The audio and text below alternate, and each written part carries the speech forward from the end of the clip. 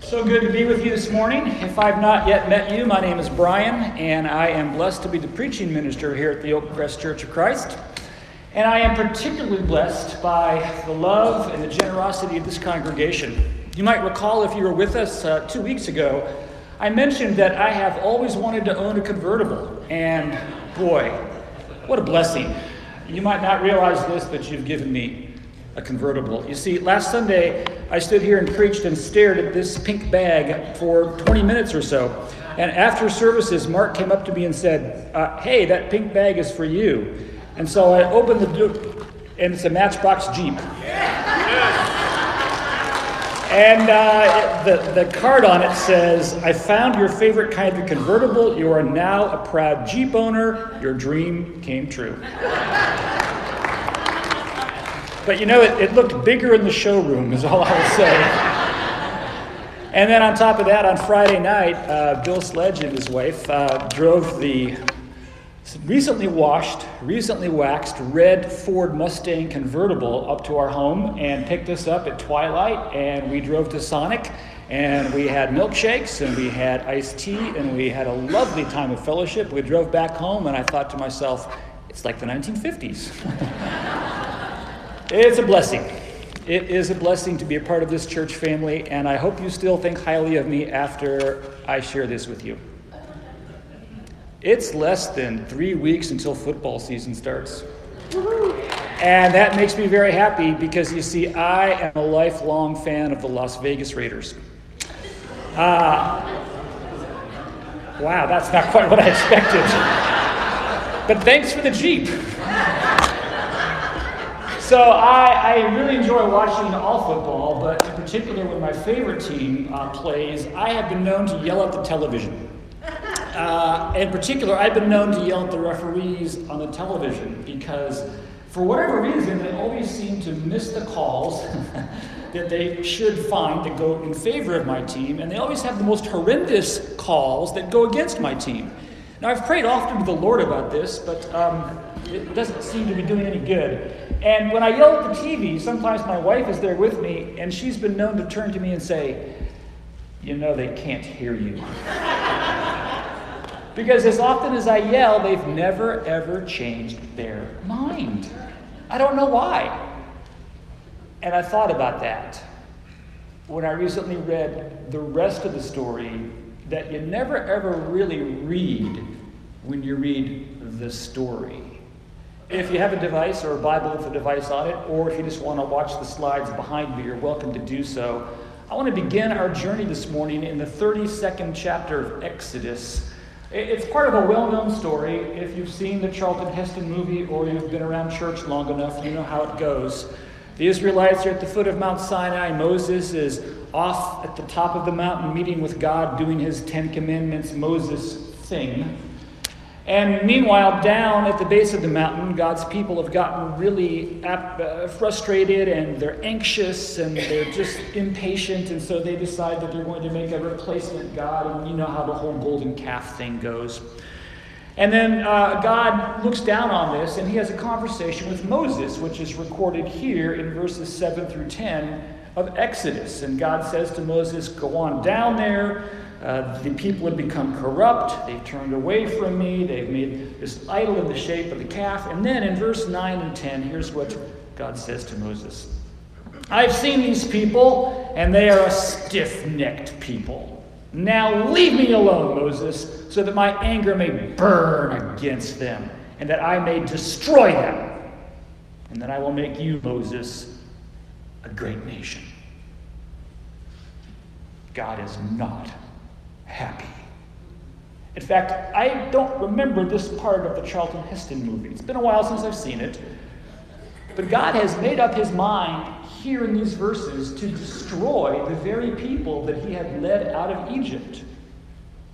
Crossed the Red Sea, did some amazing things, and God is so frustrated with them that he just says, stand aside, I'm going to destroy these people. God's mind is made up. And then the most amazing thing happens in the next set of verses. Verse 11 and following goes like this. But Moses sought the favor of the Lord. But Lord, he said, Why should your anger burn against your people whom you brought out of Egypt? Why should the Egyptians say that it was with evil intent that he brought his people out? And he goes on in the next set of verses to ask God to remember his mighty servants before, Abraham and Isaac and Jacob.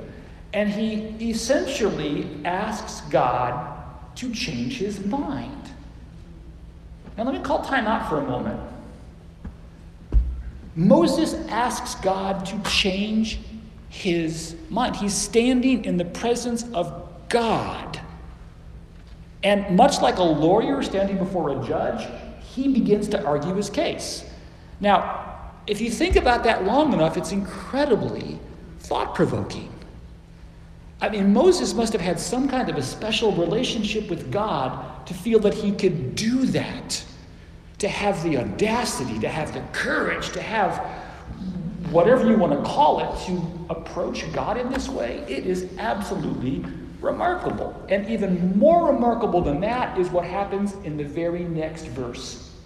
God hears all of this, and the text says, "Then the Lord relented and did not bring on his people the disaster he had threatened." Let that sink in for a moment. Moses makes his case, and God says, essentially, yeah, those are some pretty good points. Okay, Moses, you've convinced me I'm not going to destroy the people who I was just burning with anger against, whom I had just called stiff-necked people a moment ago. It's as if Moses calms God down, and God says, I've changed my mind. Think about that. One human, God, and God changes his mind. Wow. Now, when I read this recently, I got to thinking about this, and I was praying about it, and I thought to myself, well, what do we say about all of this? And I think it says some pretty powerful things that we need to hear this morning, that all of us can think about, and I think it can change your life if you're not careful. Let me start with this. I think this shows the respect and the care that God has for us. You know, God doesn't have to listen to Moses, nor does God have to listen to us. But the fact that God allows Moses to say this, because God could have said, whoa, hush, Moses, my mind is made up, and it's not going to be changed by you or anybody else. And by the way, have you ever had that experience where you really try and go to someone to get them to change their mind, and they're just not having any of it? You know, a lot of kids understand this, because when you're a little kid, sometimes your mom or your dad will say, we're going to go do this. And they're like, but no, I want to go do that. Don't. My office manager over at the university is a wonderful person. And she was telling me a story a while ago about how AT&T is her internet service provider, and she was getting less than stellar service from AT&T, and so she would call AT&T's customer service line and try and get someone to change something with her account. And she got shunted around from one person to the next, from one person to the next, and every single person would say, sorry, nothing we can do about it. Sorry, nothing we can do about it. And she went up the food chain, and no one would do anything about her problem. By the way, time out. Can anybody relate to that? Can anybody relate to just wanting someone to intervene and change their mind about something, but it's like talking to a brick wall? In fact, it's not just internet service providers, it's other kinds of businesses, it's people, it's a lot of individuals in our life. But yet here's God listening to Moses and changing his mind. I think it's fair to say God has a lot of respect for Moses, and he cares about Moses' opinions and Moses' ideas. And you know what? The same thing is true of us. There's a passage in Hebrews that I think suggests something about this. In Hebrews chapter 2, God is talking about his creation. And the Hebrew writer says, well, what is humankind that you are mindful of us, of human beings, that you care for them? You've made humans a little lower than the angels and crowned them with glory and honor. My office manager didn't feel honored when she got shunted around from this person to that person to this supervisor to the supervisor's supervisor. She felt unimportant. Despite having been a customer of that company for years, she felt disrespected. And in a similar fashion, I think many of us feel the same way when someone powerful doesn't even give us the time of day. But God cares about humans. He respects humans enough that we were made a little lower than the angels. And what better way to show respect than to hear us out? When our family members have cancer, He hears us out. When we're frustrated with church, or with people, or with our job, or with whatever, God hears us out. And it's interesting that in the ancient world, other gods, the Roman gods, for example, the gods of the people around the Israelites at the time that Exodus occurred, the Canaanites and all those people, the Moabites, the Jebusites, all the rest of them, their gods had a record of not listening to their people. Do you think in ancient Greece, Zeus would put up with what humans had to say? Not much. But our God, Jehovah God, cares about us enough and respects us enough that He listens. And He changes His mind. That's right. You and your prayers, your petitions to God, what you pray about when you lay awake at night and look at the ceiling, what you bring to God when you pray as you drive along the road, what we bring to God as a church family when we pray in this place can change the mind of God. And that, my friend, shows the power of prayer. It's one thing to pray a prayer of gratitude for your meal, and perhaps many of you will do that before lunch today. It's one thing to say your prayers before you go to bed at night. That's great. But do you really believe that your prayer is powerful? You see, we often don't think of our prayers as changing God's mind. We almost think of our prayers as meekly suggesting something to God. It's like some of my students tell me that one or more of my colleagues at the university are very intimidating people. And my students will tell me, boy, I really want to go and talk to Professor so-and-so about my grade or about this assignment, but I'm scared. In fact, one of my students was telling me late last semester that she wanted to go and talk to one of my colleagues in another building on campus who teaches a really difficult subject. And she said, I'm just afraid to go because I think the teacher made an error in marking one of my assignments. And I said, well, just, send an email and say, can I set up an appointment? Set up an appointment and go in and be very respectful. And she said, I could never do that. This is a college professor with a doctorate, and this professor is so much smarter than I will ever be, and I can never do that. You see, she's afraid of the power. But our God welcomes our prayers. In fact, if we take seriously what Scripture says, we believe our prayers actually do have the power to change God's mind. In James chapter 5, there's a passage that's very familiar to us, but I want to put it into the context of changing God's mind. James encourages Christians like you and I to confess our sins to one another, well, that's scary, and pray for each other so that you may be healed. The prayer of a righteous person is powerful and effective. Now, we sometimes glibly say, oh yeah, the prayer of a righteous person, it's powerful and effective. But here's how powerful it is. God might not have gotten involved. God might not have healed unless you or we prayed for it. Think about that. In the same way, my office manager might not get her bill or her account sorted out unless she had actually asked about it. Here's how powerful and effective your prayers are.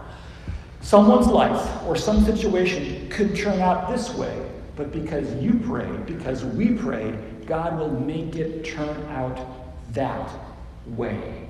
You see, it's interesting. It says the prayer of a righteous person is powerful and effective. Effective at doing what?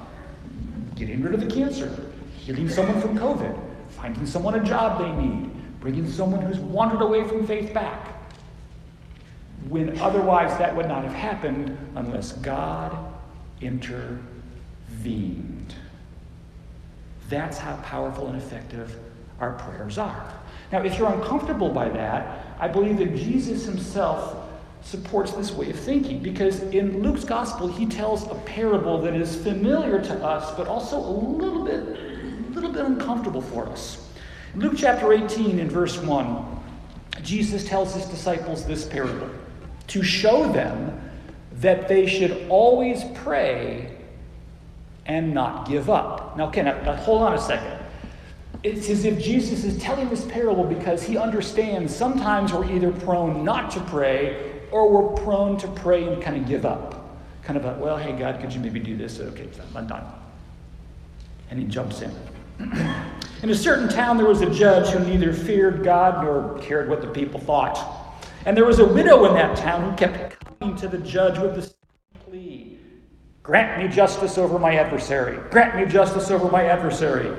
Well, for some time the judge refused, but he finally said to himself, even though I don't fear God or care what people think, yet because this widow keeps bothering me, I will see that she gets justice so that eventually she won't come and keep attacking me. And the Lord said, listen to what the unjust judge says. And will not God bring about justice for his chosen ones who cry out to him? Will God keep putting them off? I tell you, he will see that they get justice and quickly. In other words, if a human earthly judge that doesn't fear God or care about people can change his mind, don't you think the God that loves you and knows the hairs on your head and knows what's going on in your four walls and knows the pains you carry in your heart and knows what you dream about and what you fear and what you hope, don't you think he can change his mind and say, yeah, you know what? I wasn't going to intervene, but now I will. That's the parable of the persistent widow.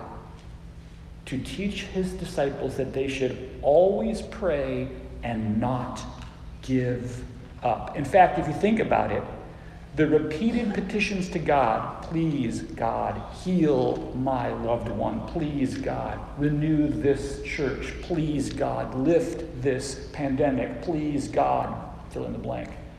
It actually affirms God's power. Because the fact that you keep saying that over and over again underscores the idea that maybe, just maybe, God could do something. So what's the big point of all this? Well, I'll say it again. You can change God's mind. And that doesn't at all minimize the power or the majesty of God. What it means is that the same God who has the throne that Kyle described in that passage from Isaiah as worship began allows you to come into that throne room and he hears you out and he might do something. You know, too often we think of God as if he's some kind of robotic chess player, you know. He's like thinking 4 or 5 moves ahead and not really involved in things, but that's not how it is. In fact, actually, I think that this persistence that we show in the continued prayer, it shows that God is compassionate because God relented and didn't destroy his people at the foot of Mount Sinai. And in so many ways, God has answered our prayer. Oh, by the way, my office manager, one day she's at her desk and the phone rings. She picks it up. It's the president of AT&T. The president of AT&T. Somehow, some way, her petition had filtered its way up to the top, and it was brought to the attention of the president of AT&T. And so the president of AT&T apologized profusely to my office manager, promised to correct the problem, and wouldn't you know it? Within 24 hours, the problem was corrected. And I said to her, can you do me a favor and call OG&E for me? Because I had this little problem here. But if the president of AT&T can get around to helping my office manager solve a billing problem, don't you think God can do something in your life? It doesn't diminish God's power to say that we can change his mind. It speaks to his compassion and his love. And of course, I also must say, just because our prayers can change God's mind doesn't mean that he will. doesn't mean that he will. And the last time I checked, my driver's license says Brian Keith Simmons on it. It doesn't say God. And so I can't explain why some prayers are answered and some prayers are not. I can't explain why after 12 prayers God seems to act, but after 12,000 he doesn't. That's beyond me. God's ways are not my ways. But I do know that in the Bible I read about the parable of the persistent widow, and I read about God's conversation with Moses, and I know from experience that God is a God who loves us. There's a book called The Mystery of God, written by Christopher Hall and Stephen Boyer, and in it they say, perhaps the heart of faith is just going with it, even though you don't entirely understand it. And so I don't understand how it works to change God's mind, but I know the Scripture tells me it can happen. And I don't understand how prayers can be powerful and effective, but at the same time, often the prayers don't seem to be answered, at least the way I want them to. But I choose to just go with it. And I don't know about you, but I'm so grateful that we worship a God that loves us and respects us and cares about us enough to change his mind. And I think that also is a manifestation of God's faithfulness. Faithfulness to us, faithfulness to his character. And so in a moment, we're going to stand together and sing a song that praises God for that faithfulness. And as that song is sung, if you came to this particular space this morning with needs, spiritual needs, then we'd like to be able to meet them. We have a baptistry behind me that we'd love to make use of this morning to baptize you for the forgiveness of your sins and make your relationship with God right. If we can pray with you about whatever it is in your life, if together we can pray to try and change God's mind about what your needs are, we'd be honored to do that.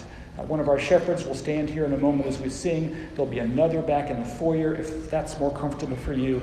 Don't hesitate to come and have them pray with you, that we then as a church family can pray for your spiritual needs, because our God's faithfulness is great. And yet in the midst of that, we can change his mind. So let's stand together as a church family and sing.